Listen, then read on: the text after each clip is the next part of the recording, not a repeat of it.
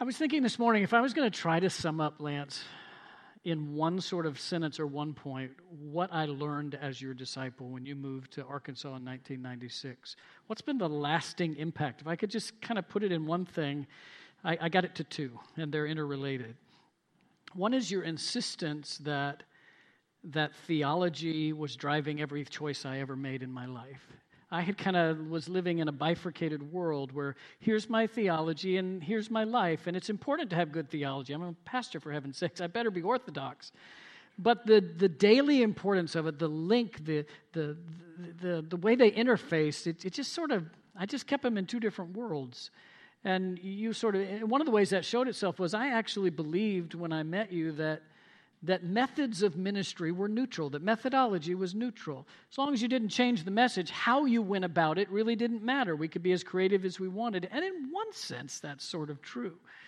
But certainly in 1996, there were lots of men beating a pragmatic drum about how to do church that were loosening their theology. And just, you never said it. It's just, all these things that I just caught from being around you it was a challenge to me, accidentally, just by being himself, challenging me that, God doesn't just tell us what to do and what to preach. He actually tells us how to do church.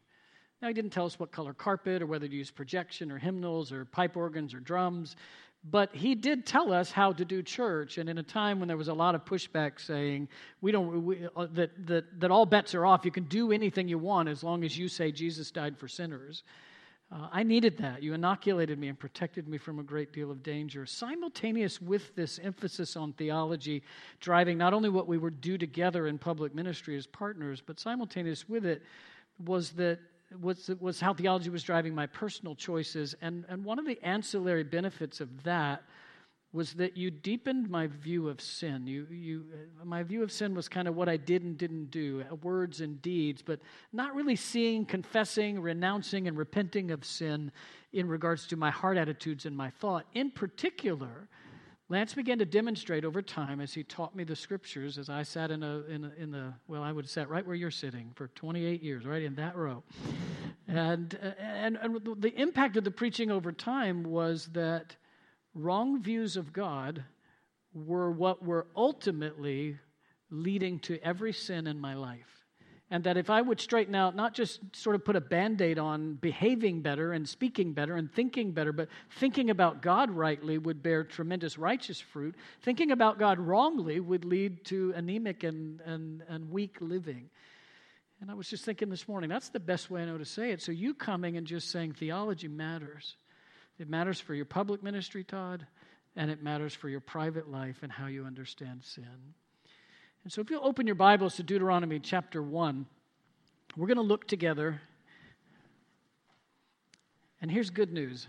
I am setting my notes aside because I have 20 minutes to preach, and then we're going to take the Lord's Supper together. And I love everything this is like, think about it, what a feast we're having this morning. We've gotten to sing to the Lord.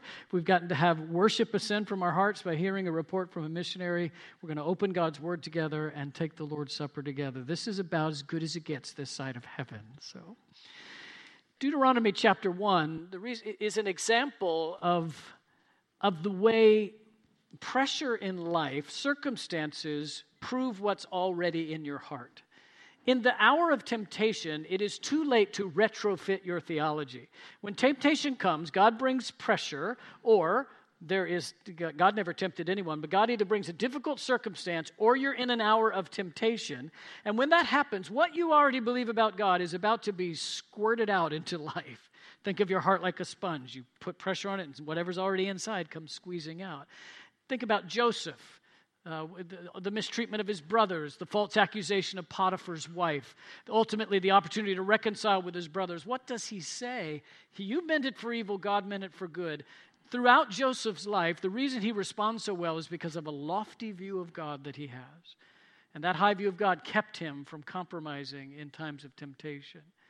John the Baptist is another excellent example. His disciples come to him and bait him, tempt him to be offended. Everybody's leaving you and going to Jesus. And his disciples are offended. It's too late for John the Baptist to figure out at that moment, what do I really believe about Christ? And instead he says, well, that's how it should be. I must decrease. Jesus must increase. That belief already existed. And so he sailed through that temptation when his disciples baited him to petty, jealous pride. And he does great. On the flip side, what we have today in front of us, I just want to show you two ways, two wrong views of, one a wrong view of God, and the other a wrong view of themselves that led Israel into what God calls twice in Deuteronomy 1, rebellion. And so I've called this message the roots of rebellion. What's the sin under the sin? Not it was bad that Israel wouldn't enter the land, but what was underneath that? What drove it? And then it was bad when Israel was told, don't go into the land. You've abrogated your opportunity. So turn around and wander in the wilderness for 40 years. And what do? No, we'll go. And they go up on their own. So what's driving that? What belief system is in place so that under that kind of pressure or that kind of command from God, why do they do so poorly? So if I could just use a few minutes demonstrating to you the sin underneath Israel's rebellion, the roots that grew their rebellious actions, the thoughts of God and the thoughts of themselves. I said at the beginning of the service, this inextricable link between your view of man and view of God that led Israel to be characterized by rebellion.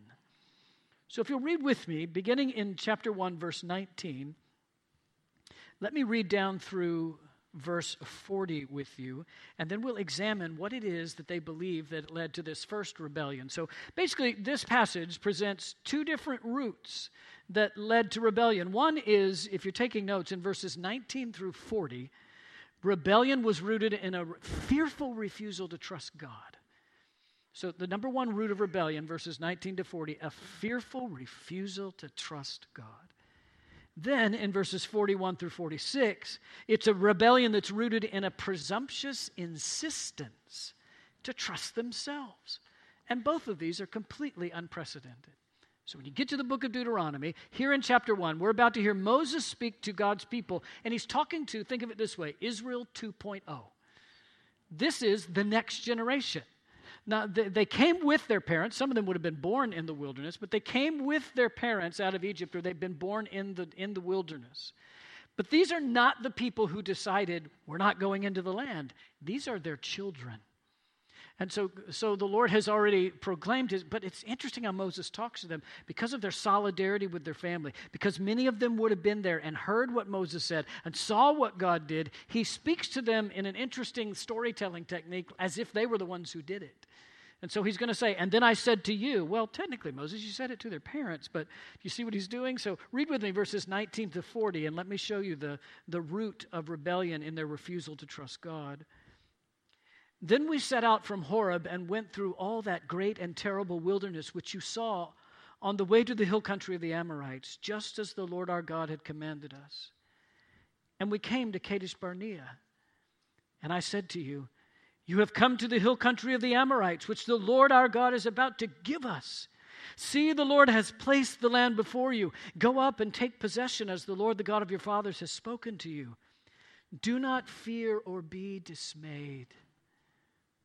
Then all of you approached me and said, let us send men before us that we may search out the land for us, and they can bring back word of the way by which we should go up and the cities which we shall enter. And the thing pleased me, and I took 12 of your men, 1 man from each tribe, and they turned and went up into the hill country and came to the valley of Eshcol and spied it out. Then they took some of the fruit of the land in their hands and brought it down to us. They brought back to us a good report, and they said, it is a good land which the Lord our God is about to give us. I can't help but stop here and notice that Moses does not mention the bad report of the 10 spies. He just says, and they came back and gave a good report, said it's a good land. For Moses, the 10 unbelieving spies were unimportant, just as in a few moments, the people of God are not going to mention the 2 faithful spies, and they're only going to mention the 10 that gave the bad report. So based on a view of God and what's right and wrong, it even affects the way Moses recounts history. Verse 26, yet, despite this good report, yet you were not willing to go up, but rebelled. That's the first of 2 times in this portion we're looking at this morning that they're described as rebels. But you rebelled against the command of the Lord your God, and you grumbled in your tents and said, because the Lord hates us, He has brought us out of the land of Egypt to deliver us into the hand of the Amorites to destroy us. Where can we go up? Our brethren have made our hearts melt, saying, the people are bigger and taller than we, and the cities are fortified to the heaven. And besides, we saw the son of the Anakim there. Then I said to you, do not be shocked, nor fear them. The Lord your God who goes before you will himself fight on your behalf, just as he did for you in Egypt before your eyes, and in the wilderness where you saw how the Lord your God carried you, just as a man carries his son, in all the ways in which you have walked until you came to this place. But for all this, you did not trust the Lord your God, who goes before you on your way, to seek out a place for you to encamp in fire by night and cloud by day, to show you the way in which you should go. Then the Lord heard the sound of your words, and he was angry and took an oath, saying, not one of these men, this evil generation, shall see the good land which I swore to give your fathers, except Caleb, the son of Jephunneh. He shall see it. To him and to his sons I will give the land on which he has set his foot, because he has followed the Lord fully, the opposite of rebellion.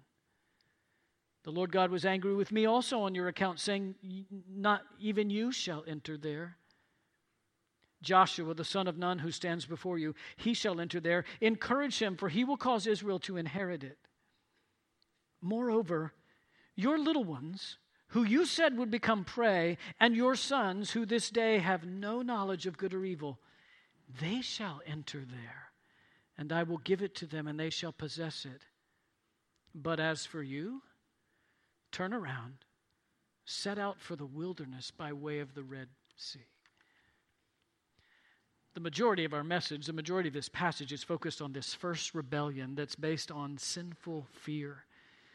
I'm going to assume that you know enough about the first portion where the Lord tells them to go out. He's recounting. Remember what your parents did. They got right up to the edge of the land. And I said, this is it. It's time to go. This land that I've proven to you I have the power to give you by what I just did in Egypt. But more importantly, remember the promise I made to your forefather, Abraham. They come right up to the land, and God says, I've given it to you.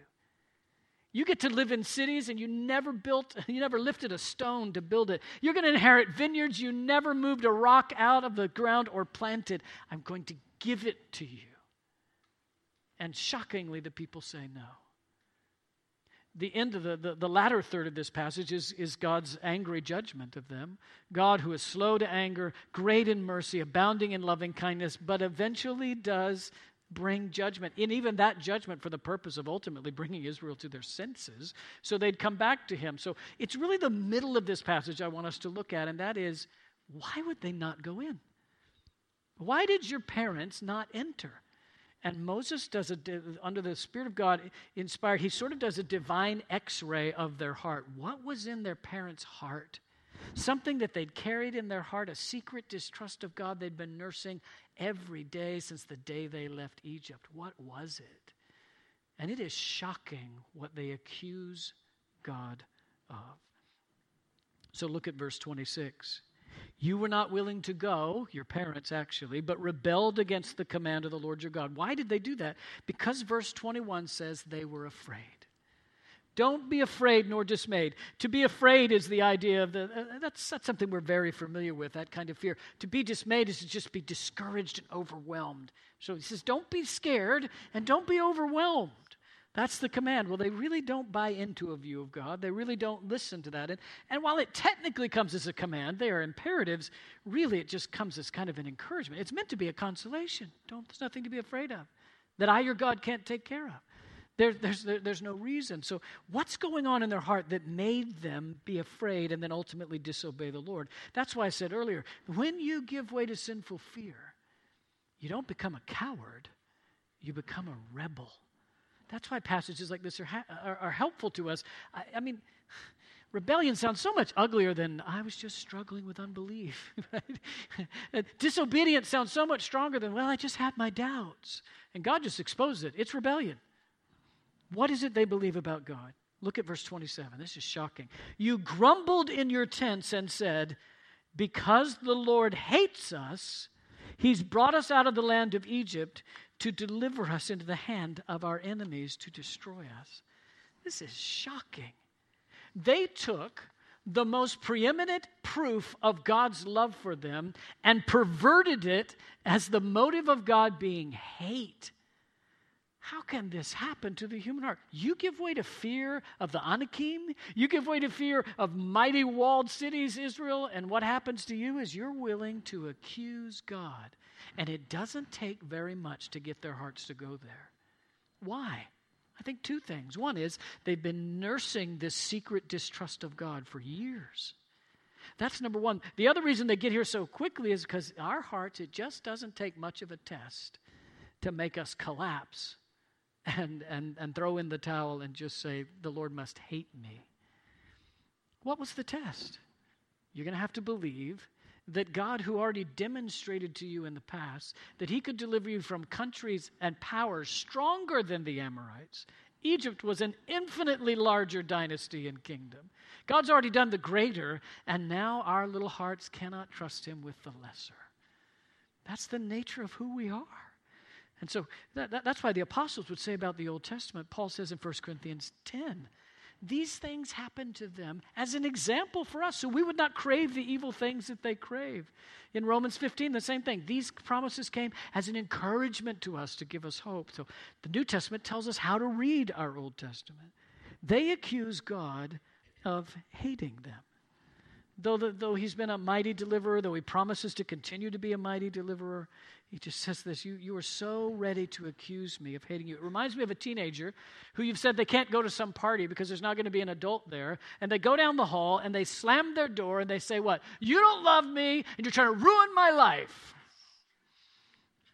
That's Israel. You don't love us, God. I do love you. I just delivered you out of Egypt. No, you don't love us. I'm handing you a land. I'm trying to bless you. And you are so afraid. And you've given way to that fear that you've decided I'm too small to deliver you.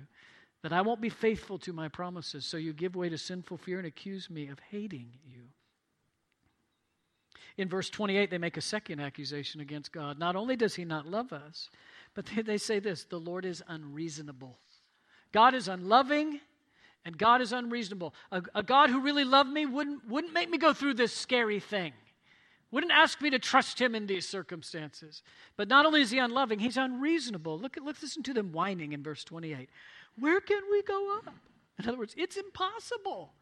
Given what our brothers said, bigger and taller people, big and fortified cities, walls that go all the way up to heaven, and giants in the land, they said, it's impossible. What God asks is unreasonable. It can't be done.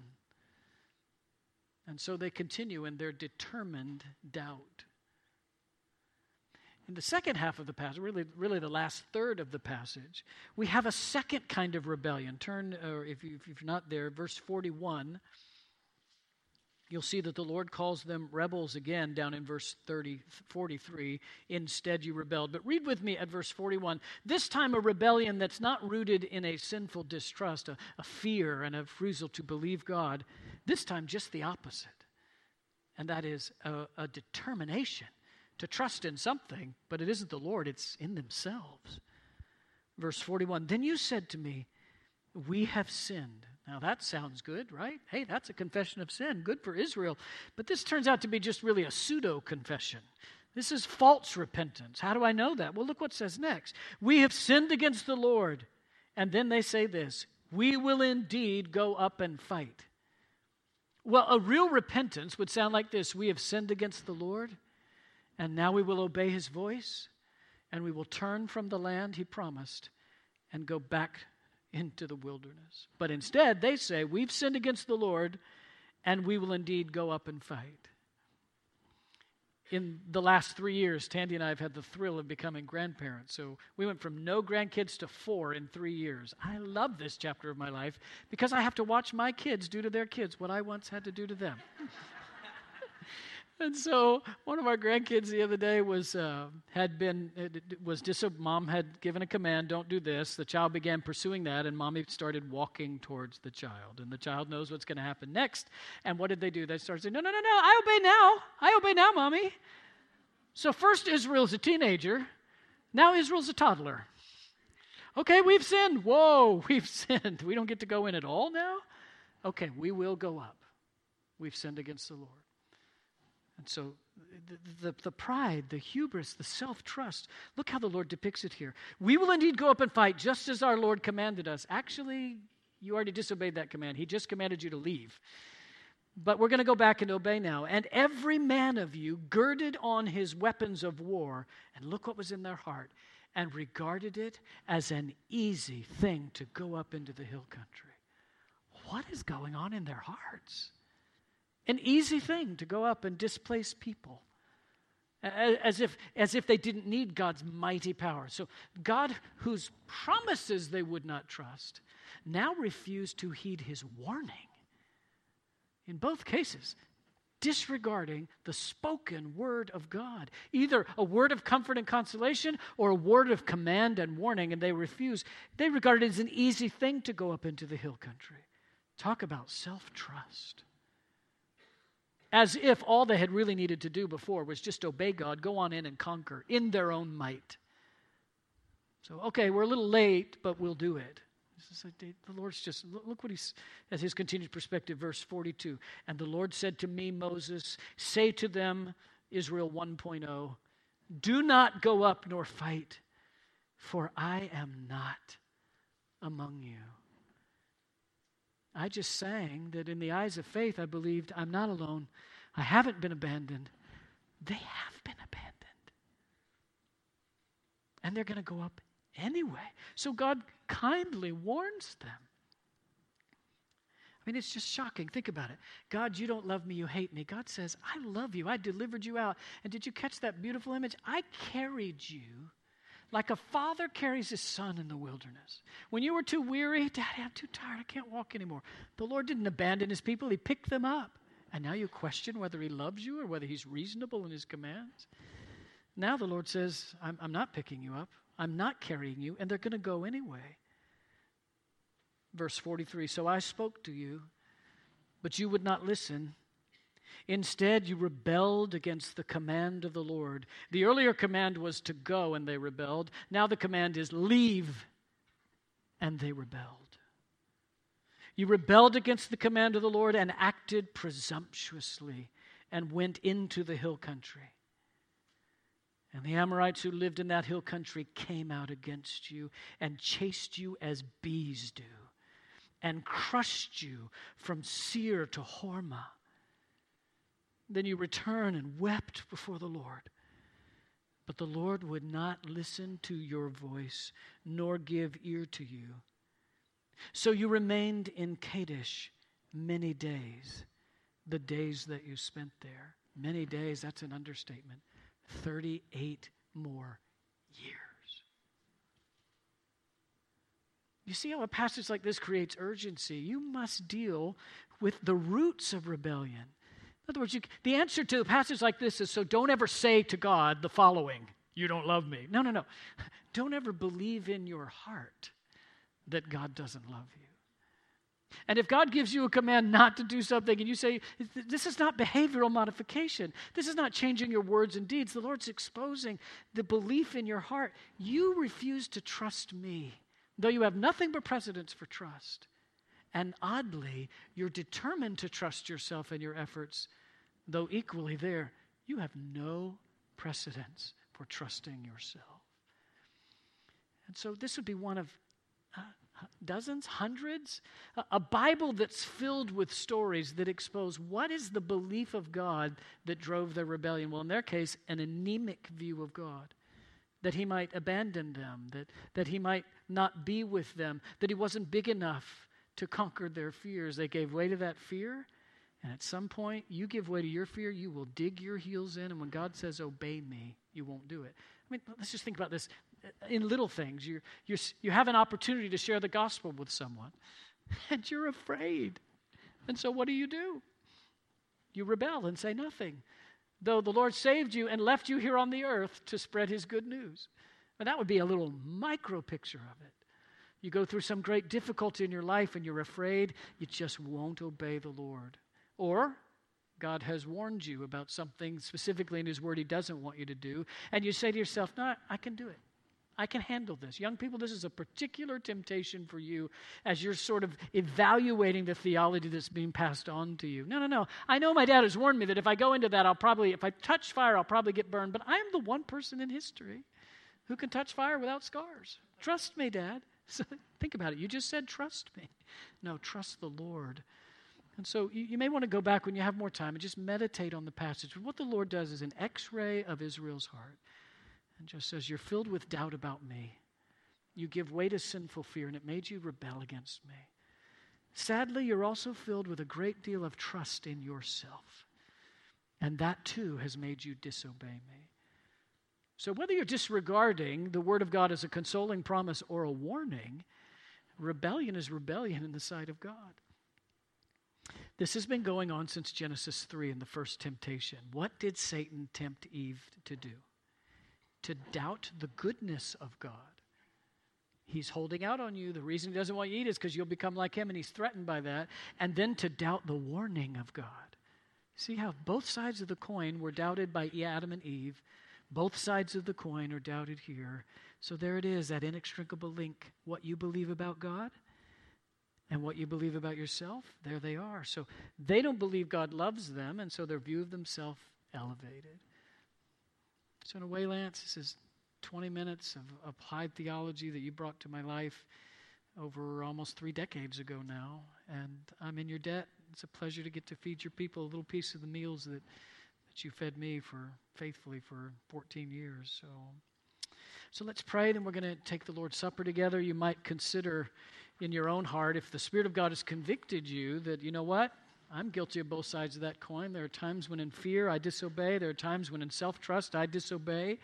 Then confess those things to the Lord as we come. Because what we're saying in the Lord's Supper more than anything is, I don't trust in myself. There's no reason to trust in myself. And so let's pray together. Father, thank you for the cross of Jesus Christ. The ultimate proof from you that nothing less than the death of the God-man could rid our hearts of this kind of doubt and self-trust. Lord, we are Israel. Though you have carried us as a man carries his son, yet you have to say in this passage, yet for all this you would not trust me. Lord, that indictment is true of us as well. And so, Lord, as we confess now, as we partake of the bread and the cup, as we confess, Lord, forgive us again for doubting your goodness and your love for us because circumstances challenged our faith. That's all it took. A little bit of hardship. And your people turned on you on a dime. Lord, we don't want to accuse you of ever doing anything wrong. And you know how quick we are to trust ourselves as well, Lord. So we're renouncing that together, even as we take the bread and the cup now. I pray in Jesus' name, amen.